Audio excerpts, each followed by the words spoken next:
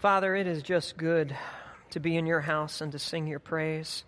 Lord, it's good to be with your people, to fellowship with one another, and it's good, Father, to be in your word. And I would just ask that you would abundantly bless the preaching of your word. I pray for your help. I pray for your enablement. I pray for your power and a liberty just the freedom to preach, Lord. And let your Spirit lead us and guide us and speak truth to us. And so, Lord, glorify yourself in this time and draw us close to you. We pray in Jesus' name. And everybody said, amen. I had the privilege Friday night of being with the Celebrate Recovery group here at the church. It's a ministry here at Harvest, ministering to those with hurts and habits and hang-ups. And some are drug and alcohol are related. Others are sexual issues. Some fear and anxiety. Others eating disorders or abuse. Or some of those people are living with people who have those struggles. And again, I had the privilege of preaching the Word of God and worshiping with those believers, enjoying a chili cook-off and a pie contest. I now have food issues. But anyway, it was a good time. It really was. You know, what I really enjoyed, though, was spending time with people who are refreshingly real, transparent, authentic, and very, very vulnerable. And at one point in the service, you mark milestones in people's lives, and they do this once a month with different color chips representing different decisions or goals, and they are handed out. And you're invited to stand up and come forward and take a chip. It's a visible reminder of God's work and what He's doing in your life. And the purpose is to encourage or to recognize victory and to celebrate God's recovery in your life. And for instance, there's a red chip, which means 30 days of sobriety or 30 days of recovery. There's a green chip, 60 days. There's a yellow chip, 6 months. But it all begins with a little blue chip. And the blue chip is the most important chip. It represents personal surrender. It's a visible reminder that, Lord, I'm surrendering my life to you. I'm identifying an area of sin in my life, and I want it to change. And Lord, I'm confessing that sin to you. I'm surrendering to you. It's not a chip of shame, it's a chip of surrender. It's a chip, really, of repentance. We're going to look at a passage this morning. We see an entire nation stand to their feet, come forward, and take a blue chip. They take a chip of repentance, so to speak, and they confess their sins, and they stand before their God with broken, humble hearts, repenting. And honestly, every single one of us in this room here today needs to take a blue chip, needs to take a chip of repentance. Because there are areas of sin in our lives that God has been continually working on. For some of us, for years and years. For some of us, there are aspects of unholiness where we feel conviction. We know there's something in our life right now that God does not like. And we need to take care of it. Or maybe it's an ongoing secret habit or a secret sin that no one else even knows about, not even your spouse. And God, by His Spirit, has been convicting you, saying, it's time to change. It's time to repent. It's time to, so to speak, take that blue chip. In Nehemiah chapter 9, we see the Israelites. The Israelites, a nation so blessed, and yet they've become so bad. They have forgotten their foundation. They've drifted into paganism, and they were exiled for it, sent to Babylon because of their sin. And now in Nehemiah, under Nehemiah's leadership, a portion of the people have returned to the promised land. And they've rebuilt the ancient walls, and the people have been celebrating and listening to the Word of God as it is read by Ezra, and they've learned about this feast, the Feast of Booths, and they've celebrate the Feast of Booths or tabernacles when they make these makeshift branch lean-tos for 7 days, representing what their ancestors did in the wilderness wanderings. But just a day or two after this Feast of Booths, a change has taken place deep within their hearts. And they stand broken, and they stand humbled.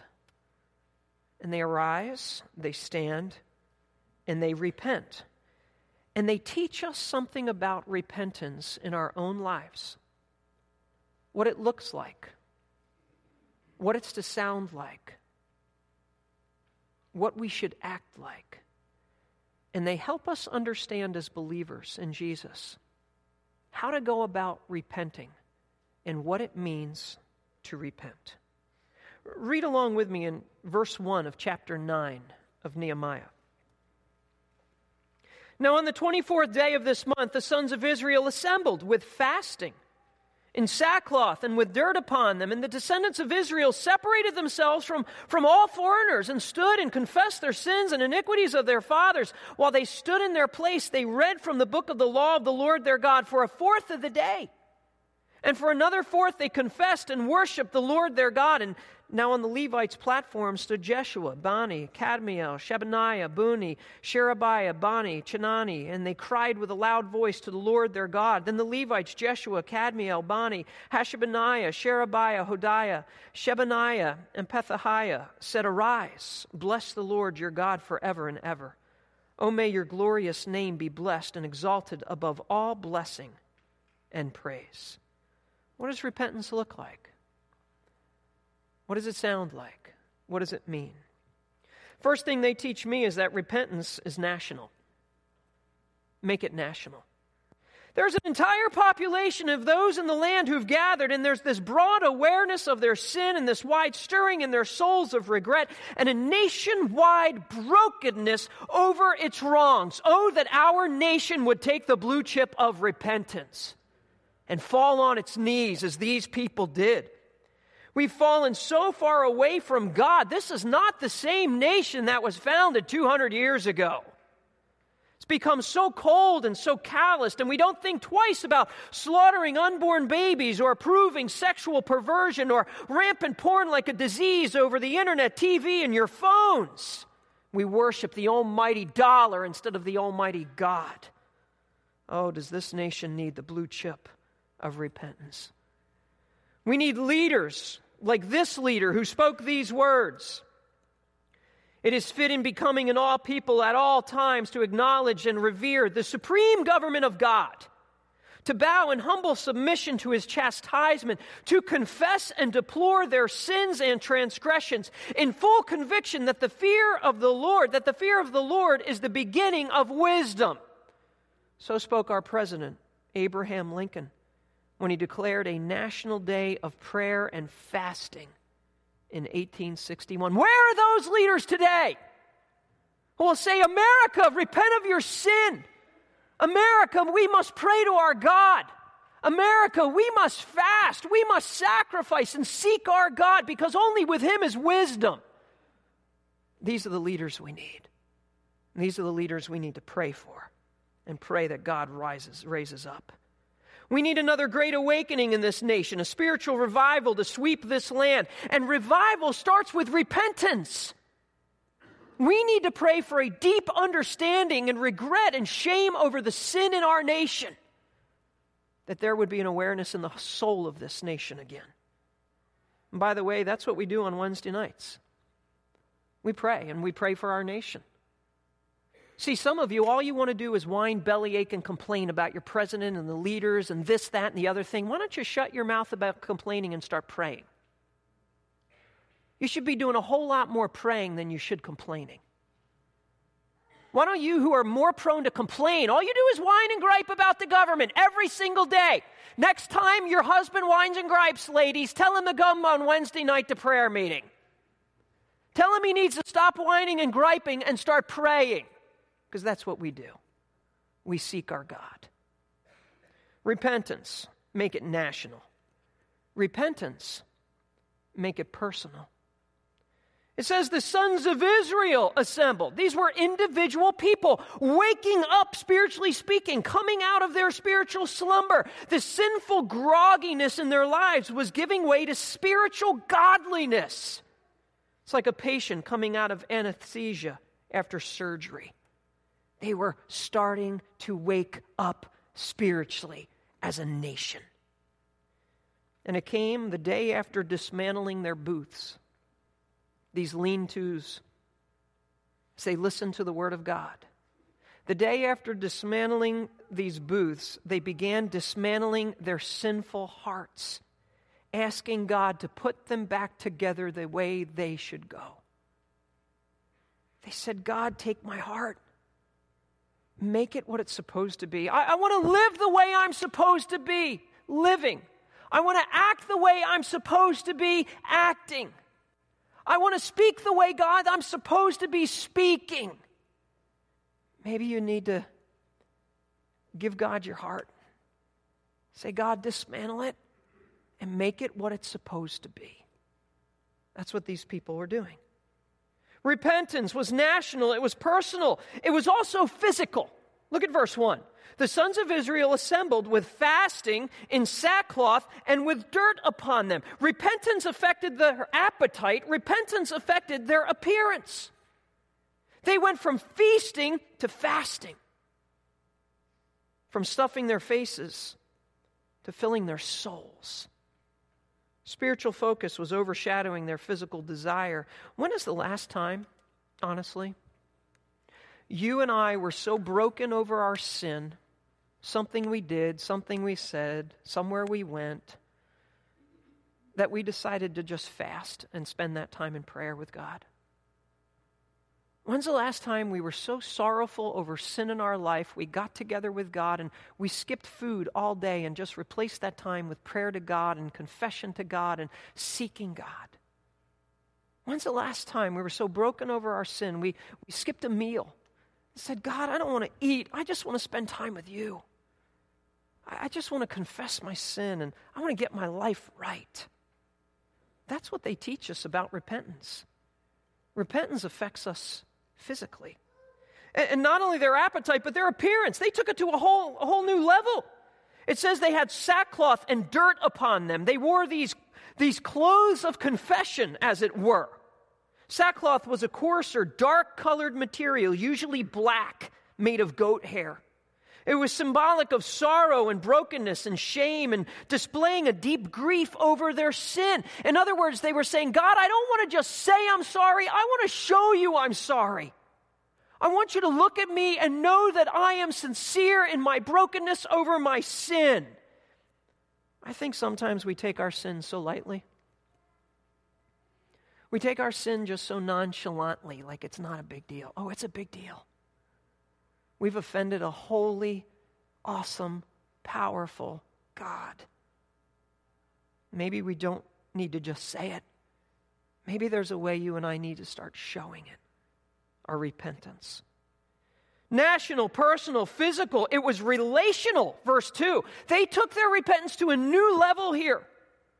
The descendants of Israel separated themselves from all foreigners. They got real serious. They were surrounded by a pagan culture, being influenced by ungodly people. And all of a sudden, it seems to me that they're starting to end unhealthy relationships and change and separate themselves from people who've been bringing them down, spiritually speaking. I want you to understand something about true repentance. It's willing to change relationships. True repentance is willing to end relationships that should not be there. Now, I'm not talking about a believer being married to an unbeliever and ending a marriage, because there's a covenant relationship there between God with God. That's not what I'm talking about. But I'm talking about serious relationships. Maybe you're dating an unbeliever and you know you should not be. Maybe you're dating a believer who's not living for the Lord. You should not be dating them. Maybe you're living together in sin and you're both believers and you know that is not right before God. There has to be changes made when you are a true believer repenting of your sin. Maybe the changes need to come in who you hang around with most or do business with, or who you're courting or planning on marrying. Understand there is such a thing as biblical separation. Psalm 26, verse 4. I do not sit with deceitful men, nor do I go with pretenders. I hate the assembly of evildoers. I will not sit with the wicked. 1 Corinthians 15:33. Do not be deceived. Bad company corrupts what? Good morals. And if you don't believe that, you're deceived. 2 Corinthians 6:14. Do not be bound together with unbelievers. For what partnership have righteousness and lawlessness? What fellowship has light with darkness? What harmony has Christ with Belial? What has a believer in common with an unbeliever? Verse 17. Therefore come out from their midst and be what? Separate. Sometimes there are friendships that need to change. There are relationships that need to end. Now, we also know that there are important times to befriend unbelievers. For instance, we've encouraged everybody to get together with unbelievers tonight at Super Bowl parties. Reach out, invite people into your home, be able to build relationships, build those connections with unbelievers so that you can eventually share the gospel, talk to them about spiritual things, lead them to Christ, invite them to church, let God do a work. So we're not talking about that. We're talking about those relationships that are negatively impacting and affecting you spiritually and drawing you away from following God. As a matter of fact, 1 Corinthians 5:19 says, I wrote in my letter not to associate with immoral people. But I did not mean at all with immoral people of this world or with the covetous or swindlers, idolaters, for then you'd have to go out of the world. But actually, I wrote you not to associate with any so-called brother if he's an immoral person or covetous or an idolater or a reveler or a drunkard or a swindler, not even to eat with such a one. He's saying, pick your friends very carefully. And if there's a believer out there that you can't even tell they're a believer because of the way they're living, you should not be hanging around with those people. God makes it very, very clear in His Word. And you may say, well, Scott, stop judging me. Stop putting your nose in my business. It's not about judging. It's really honestly seeking your spiritual protection. It's seeking God's best for your life. It's seeking God's blessing on your life. 1 Samuel 2:30, the words to King Saul, for those who honor me, I will honor. Those who despise me will be lightly esteemed. I want God's honor in your life. I want God's blessing for your life.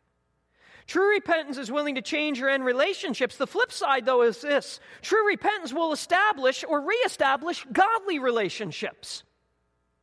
Hebrews 10:25. Let us consider how to stimulate one another to love and good deeds, not forsaking our own assembling together. Be with God's people. As is the habit of some, though, but encouraging one another, and all the more as you see the day drawing near. I believe there needs to be a rededication of ourselves to be with God's people. Repentance, make it national, personal, physical, relational. Make it verbal. Don't just think you got to do something. Tell God about it. We see this in verse 2. We also see it in verse 3. The second half of verse 2. They stood and confessed their sins and the iniquities of their fathers. Verse 3, the second half. And for another fourth, that's a fourth of the day, they confessed their sins. They were confessing personal sins. Now, we're not told exactly what these personal sins are, but historically, based on the context of Nehemiah, we know some of the sin that the people struggled with. There was sexual immorality. There was idolatry. There was financial greed, enslaving one another and charging interest on fellow Jews. There are personal sins that needed to be dealt with, and maybe there are personal sins in your life that you know need to be dealt with. There's immoral behavior that needs to be dealt with. There are unholy habits. There are financial discrepancies.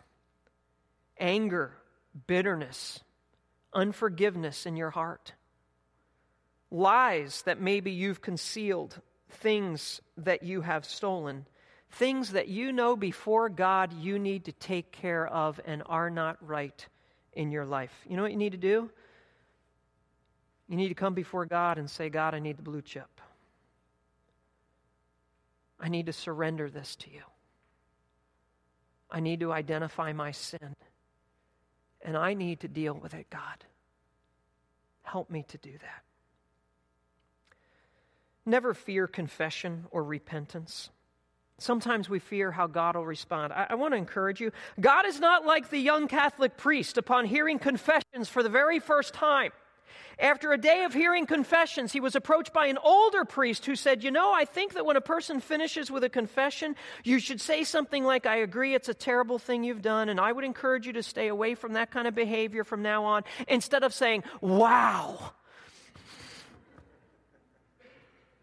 I want you to understand, when you come to God and confess, he's not going to go, wow, you did what? Are you kidding me? What were you thinking? You're stupid? What? Wow! It's not how God's going to treat you. God already knows what you've done.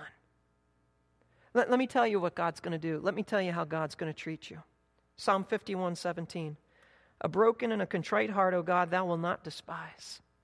He's going to fully accept you when you come to him contrite and broken. James 4:6, he gives a greater grace. Therefore, it says, God's opposed to the proud, but he gives grace to the humble. You know what he's going to do? He's going to pour his grace upon your life. It's repeated in 1 Peter 5:5. He gives grace to the humble. 1 John 1:9, you know it. If we confess our sins, he's faithful and righteous to what? Forgive us our sins and to cleanse us from all unrighteousness. You know what God says? You will find forgiveness and you will find cleansing and you will find grace and you will find acceptance when you come to me and you confess. When dealing with one another in James 5:16, therefore confess your sins to one another. Pray for one another so that you may be healed. You'll find healing. That's what God says. There's no wow from God. There's acceptance and grace and forgiveness and cleansing. So take the blue chip of repentance and spend some time with God and surrender that sin. Identify it, confess it, and repent of it. Now, they confess personal sins, but they also confess generational sins. Seems odd. It says they stood and confessed the sins and iniquities of their fathers, previous generations, and what they had done. Now, this wasn't blaming others or dredging up the past in bitterness. I believe this was all about acknowledging why they were where they were as a nation, identifying with it. I believe this was about reminding themselves of the dangers of doing what they did. We don't want to act like our ancestors did. We don't want to go back to living like that. You know, as Americans, we like to distance ourselves from the sins of past generations. God's word teaches a connection to the past. Not that we are guilty of someone else's sins, but that we are willing to acknowledge it and understand we are where we are because of where we were. Maybe it's the sin of slavery. To say, why are we where we are with our race relations? Look back at the sin of slavery. Why are we where we are with abortion? Look back at the legalization. Why are we where we are? He says, learn from the past. And there are lessons to learn from the past. There are lessons to learn from Israel. One is this: fear the judgment of God. If God can judge his chosen people, Israel, surely he will not hesitate to judge America. Understand that. This nation has been so blessed by God. To turn its back on God is to invite the judgment of God. That's what it is. We need to learn from the sins of others. George Santayana said it this way, very well spoken: those who cannot remember the past are condemned to repeat it. You better remember the past, because if you don't, you'll be condemned to repeat it. Or to put it in another way, with the context of the wilderness wandering of the Israelites who've come out of Egypt and for 40 years wander, and they're idolatrous and immoral, and they grumble and they whine and they complain. And God lays every single one of them out in the wilderness and they die. 1 Corinthians 10. Now these things happened as an example for us. He says, listen up and learn, so that we would not crave evil things as they also craved. Verse 11, now these things happened to them as an example, and they were written for our instruction, upon whom the ends of the ages have come. There are lessons to learn from the past. Here's another lesson. How we live now affects generations to come later. That's what the Israelites were learning. That means you better lead your family well. pass on a godly heritage to those children, to those grandchildren. And may our children not have to stand and repent for our sins and say, look at the mess we're in because of Pop, because of Dad and Mom. My grandfather on my dad's side did just that. Raised in a godly Christian home and church all the time, lovers of Jesus Christ. And in his 20s, he said, forget this. And he took my whole line, my dad's whole line of the family, away from God. And only by the grace of God, he started picking us off one by one and drawing us back to the faith. There's still a lot of brothers and sisters, though, my dad, that do not know Jesus Christ, and grandchildren and children. They weren't done confessing yet, though. Personal sins, generational sins. Look at verse 3. And for another fourth, that's a fourth of the day, they confessed and confessed and confessed and confessed. They weren't done. They wanted to squeeze every single sin out of their soul. You ever have a washcloth or a towel, you're washing your car or something, and you squeeze that thing, and then you have somebody else hold it, and you twist it to get every drop of water out. You know what they're doing? Squeeze my soul, God. I want to confess every single sin that I can possibly think of. That's what they're doing. They confess, and they confess, and they confess, and God, there's more sin in my life, and this isn't right, and that attitude's wrong, and I didn't treat that person right, and financially I didn't do this, and they're just trying to think of every possible sin. When's the last time you let God wring out your soul? And you got serious about repentance. And you said, God, I need a boatload of these chips. Wring out this soul, God. I have so much sin in my life. Just wring it out. When's the last time? Squeeze it out. It's like a toothpaste tube. You squeeze it out. I want to let you know, I make that toothpaste tube repent of every last bit of toothpaste. I do. I squeeze it and I squeeze it. You may say I'm cheap. Well, I'm making it repent. And I just squeeze it and squeeze it and squeeze it. My wife, on the other hand, does not understand toothpaste repentance.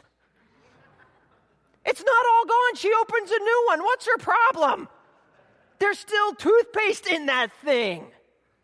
We really need to understand true soul repentance. To squeeze it out before God. You know what we really need? This is honestly what we need. We need a solonoscopy. And you don't wait till you're 50 to get one. You need God to clean out your soul completely because there are polyps of sin in there. And they're going to become cancerous if you're not careful. And they're going to destroy your life. You need a solonoscopy, and you need today, some of you. You need to get alone with God today and say, God, clean me out. Clean it all out because there's so much garbage in my life. Get rid of all of it, God. Get rid of all of it. And confess it, and confess it, and confess it. That's repentance. It's national, it's personal, it's physical, it's relational, it's verbal, it's also scriptural. Verse 3, look at this. They stood in their place and they read from the book of the law of the Lord their God for a fourth of the day. It wasn't just about getting the sin out, it was about getting the scripture in. It was about bathing their brain with the holy word of God and bathing their heart and their soul with the holy word of God. It was about eating clean, spiritually speaking. Taking in what was healthy. Psalm 119, 9 and 11. How can a young man keep his way pure? Well, by keeping it according to what? Your word. Give me the word of God. Help me stay pure. Verse 11, your word I've treasured in my heart that I might not sin against you. D.L. Moody said it well. The Bible will keep you from sin or what? Sin will keep you from the Bible. You only have one of two choices there. The Bible will keep you from sin, or sin will keep you from the Bible. And it was an extended time in God's word, verse 3, that you can't overdo it with the word of God. You can overdo it with your video games. You can overdo it with TV. You can overdo it with that novel. You can overdo it with Facebook. You can overdo it with whatever and put it in there. And some of us do. We overdo it with everything but the Word of God. Spend more time in God's Word. extended time in God's Word, not this daily crumb. Yes, a little bit is better than nothing, but get in the habit of starting to spend extended time in the Word of God and just read it and just seek to understand it and reread it over again and ask God's insight into it. Ask His Spirit to teach you and fill you and just enjoy the Word of God. Repentance is scriptural. Repentance is also organizational. Verse 4 and 5, you have leaders that are leading. They are the spiritual leaders, the Levites, standing on this platform. And then they're crying out, "Arise, bless the Lord God forever and ever." And they cry out with a loud voice before that to the Lord their God with confession. The Levites led in confession and repentance, and they were visible before the people. These were the interpreters of the law. They functioned as the teachers. They cared for the sanctuary, the offerings, things like that. You have 2 lists of 8 names, 5 names common on both lists. This is probably 2 groups of people with different functions. The first group voicing confession, the second group leading in praise. What I like about this is you have leaders that were willing to acknowledge shortcomings. You have leaders who were authentic, transparent, real, and humble. It is vital for spiritual leaders to be transparent, vulnerable, authentic, and real. It is vital for pastors to be that, directors to be that, deacons to be that, teachers to be that. If you are in a position of spiritual leadership in this church, you need to be authentic. You need to be real. You need to be transparent. You need to be vulnerable. The last thing God's people need are fake leaders. You and I need to be willing to admit we're wrong. You and I need to be willing to say, "I blew it. I'm sorry." You and I need to be willing and willing to be humble, because a proud leader, in my opinion, is a disconnected leader. And a proud leader is a dangerous leader. We don't want disconnected leaders in this church. We don't want dangerous leaders in this church. They led in confession, but then they led in worship, and they pointed the people to God and said, "Arise, bless the Lord your God forever and ever," which leads us to our next point, repentance, make it worshipful.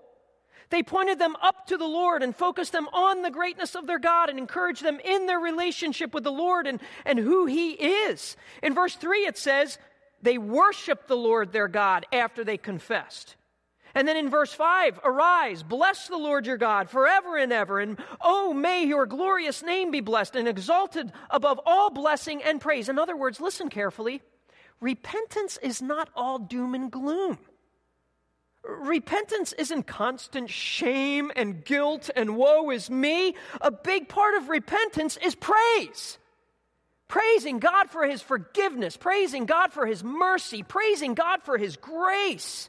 Acknowledging guilt, yes, but acknowledging grace, the grace of God.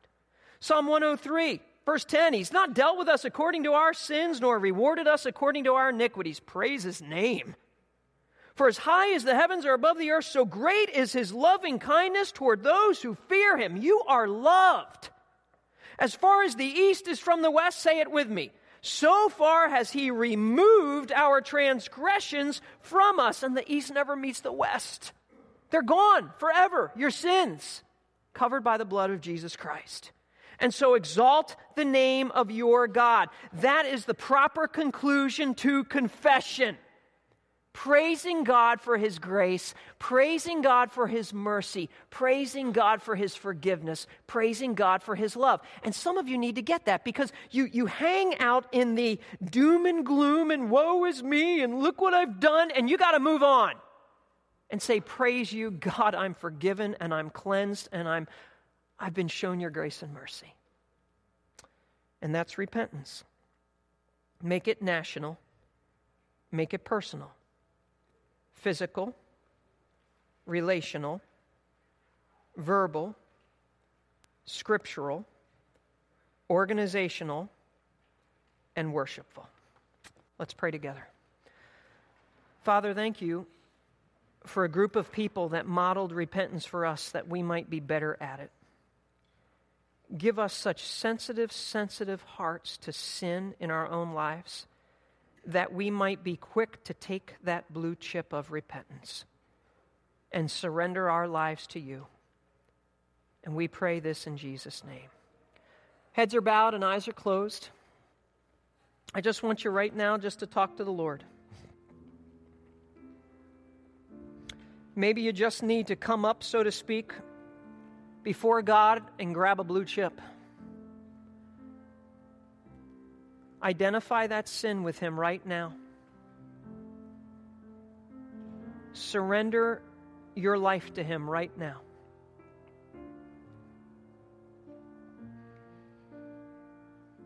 Confess and repent of whatever the Holy Spirit has revealed to you needs to change.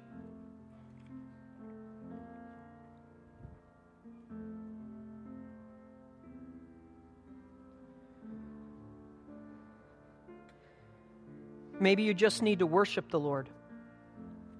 Just praise Him right now. Thank Him for His incredible love, forgiveness, grace, mercy, acceptance. Just praise Him right now for His love for you.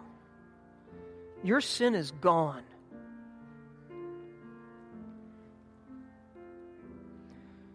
Heads are bowed and eyes are closed. Some of you are here this morning and you've never come to know Christ as your Savior. Today can be the day of your salvation. Today can be the day that you become a true child of God. And you may say, Scott, that's me. I need forgiveness. What do? I want God in my life. The quietness of your heart, just call out to Him in faith right now. Words like these: Lord Jesus, I don't deserve you. I am a wicked sinner. But I ask you to please forgive me. Please save me from all my sin. Thank you for dying on the cross for me. Thank you for loving me that much. Lord, I place my faith in you. Place it in you and you alone. Only you can save me. Save me, I pray. Forgive me, I pray, of all my sin. In Jesus' name, amen. If you've called out to the Lord this morning, we rejoice with you. And we encourage you to talk to one of us here, a good friend, Christian friend, or family member about